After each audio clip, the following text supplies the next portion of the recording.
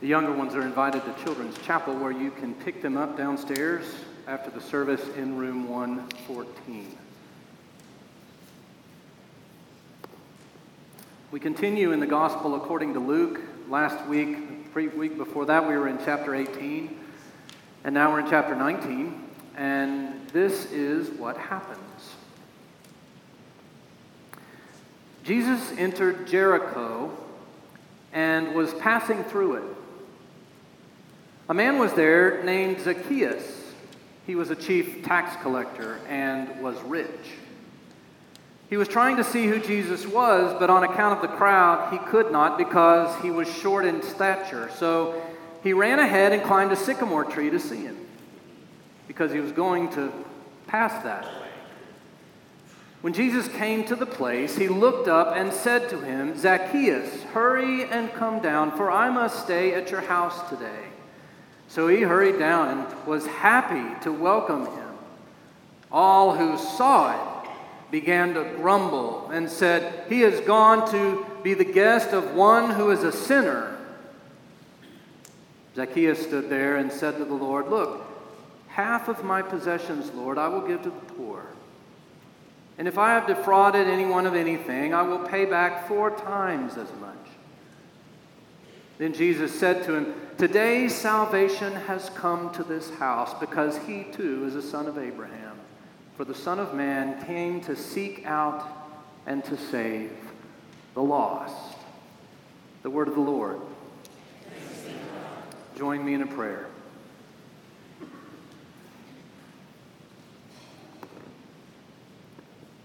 Gracious and loving God,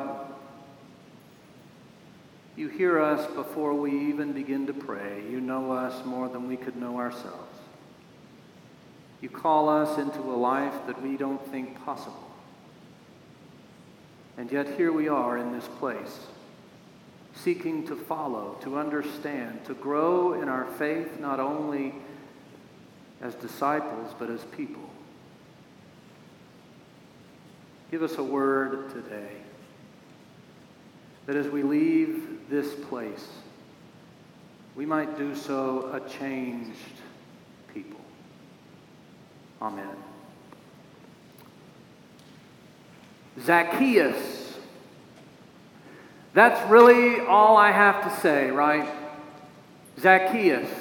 And you know, if you've been in earshot of a church at any point in your whole life, you know that when you hear the name Zacchaeus, we're talking about the guy who climbed the sycamore tree in order to see Jesus. We love this story.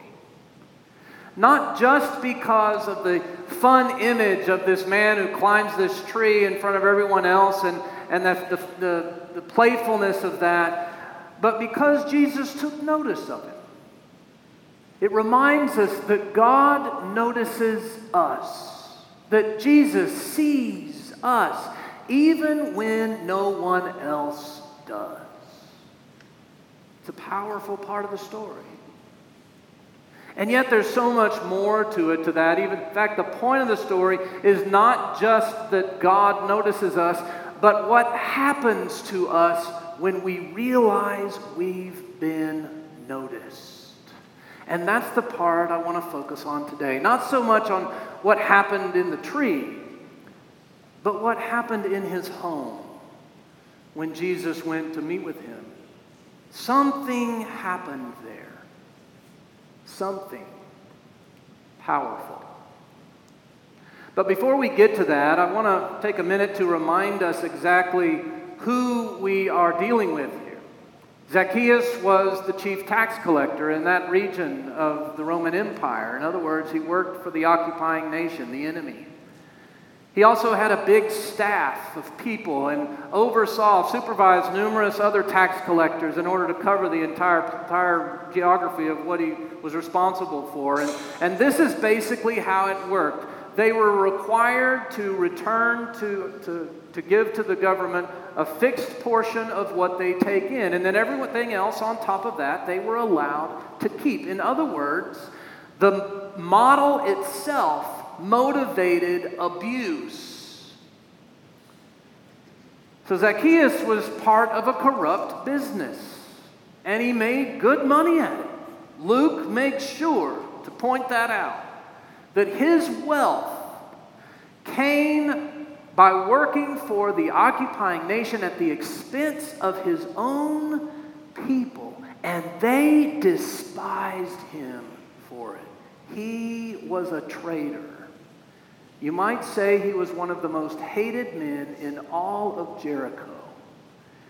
The mere mention of his name caused people to sneer. Now, I want you to think about that for a minute. Yes, he might have been wealthy, but is that worth being an outcast? He had no people, no family that we're aware of, no one, not one person. It must have been a very lonely and depressing existence.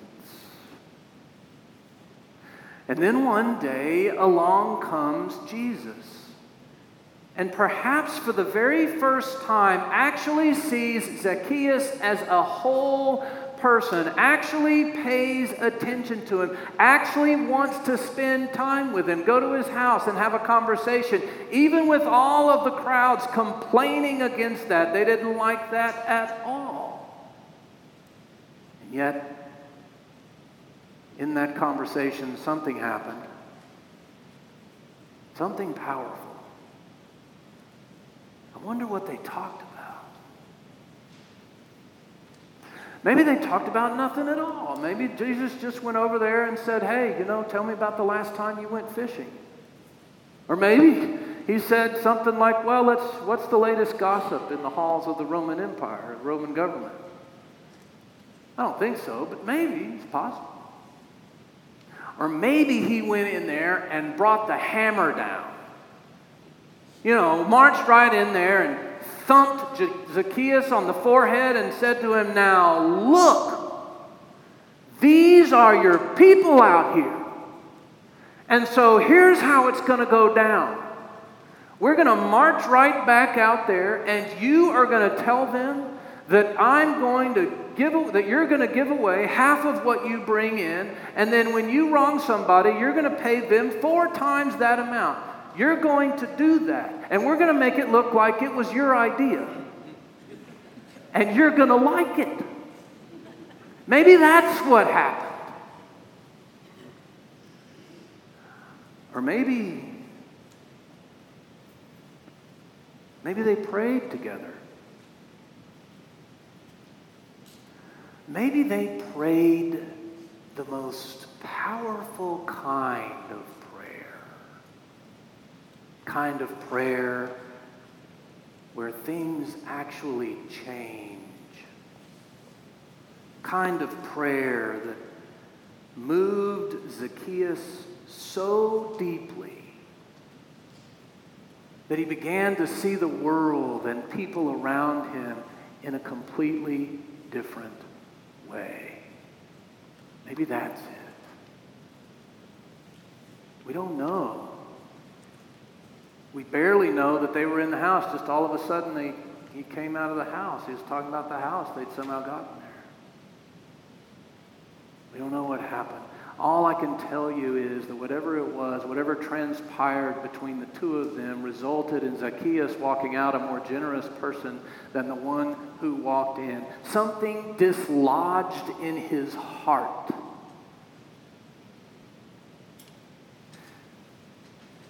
And it has to do with gratitude.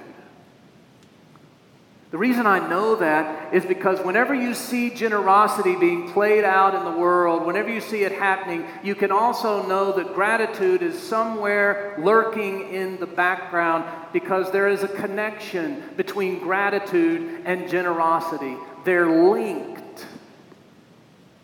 Zacchaeus became grateful. Let me ask you this. Have you ever been through a period in your life, no matter how long or short, where you feel like no one is listening?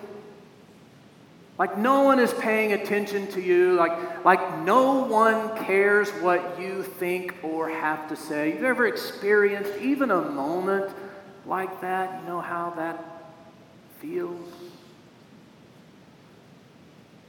What do you think would change if all of a sudden someone came into the picture and they really did listen?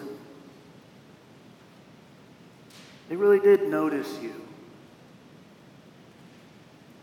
They actually paid attention for real. How would you feel then? Well, I don't know about you, but I would feel grateful in the deepest sense of the word, as if a weight had been lifted off of my soul. Feel grateful. And then the next thing I would want to do is, because of this deep gratitude, it can be so strong. The next thing you want to do is make sure that other people have the chance to know what that feels like, to know what being grateful feels like, because when gratitude finds its legs, it turns into generosity. That is the connection. That is the link. As one preacher puts it, when Christ takes up residence in our life, we automatically become generous. It's as if somehow He finds a way of loosening the grip we have on our wallet and our time and our relationships, as giving becomes an opportunity, not a requirement. It's like a switch. All of a sudden gets flipped. And we realize that giving is not about what we get in return. It's not about measurable outcomes. It's about the joy we have in simply having this life we've been given in Jesus Christ in the first place. The more grateful we feel, the more generous we become. It's that simple. You want to know what I really think happened, what I really think they talked about? I think Jesus went to Zacchaeus' house and sat down with him, and he asked him two simple questions, or something like them. I think he sat down and he looked at him, and he asked him the first question, looked at him, and he said, "Tell me, what are you grateful for? What are you grateful for?"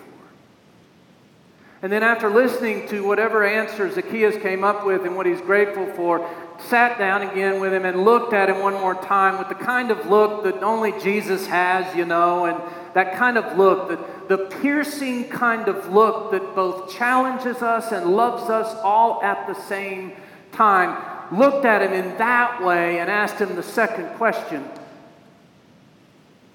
what are you going to do about it? What are you grateful for? And what are you going to do about it?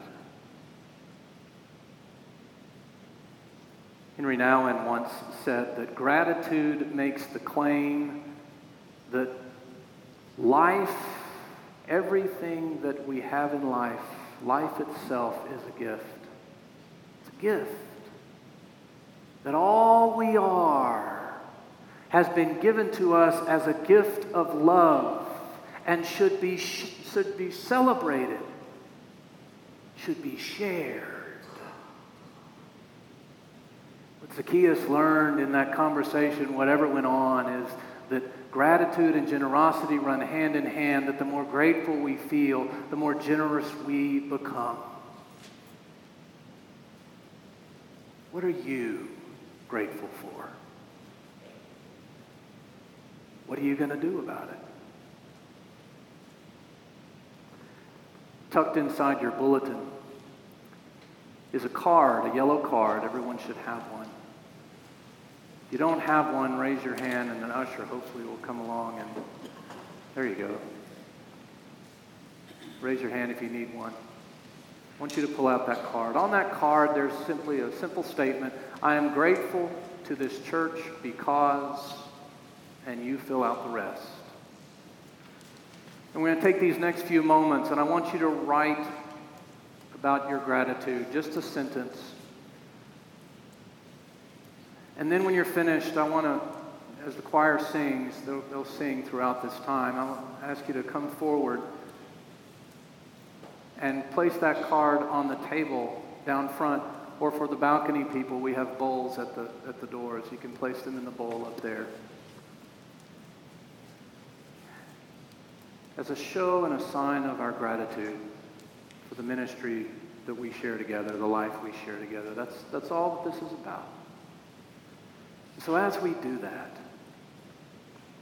as the music fills this space, as you write down one of the many things that you are grateful to this church and to God for, may you rediscover where your generosity comes from.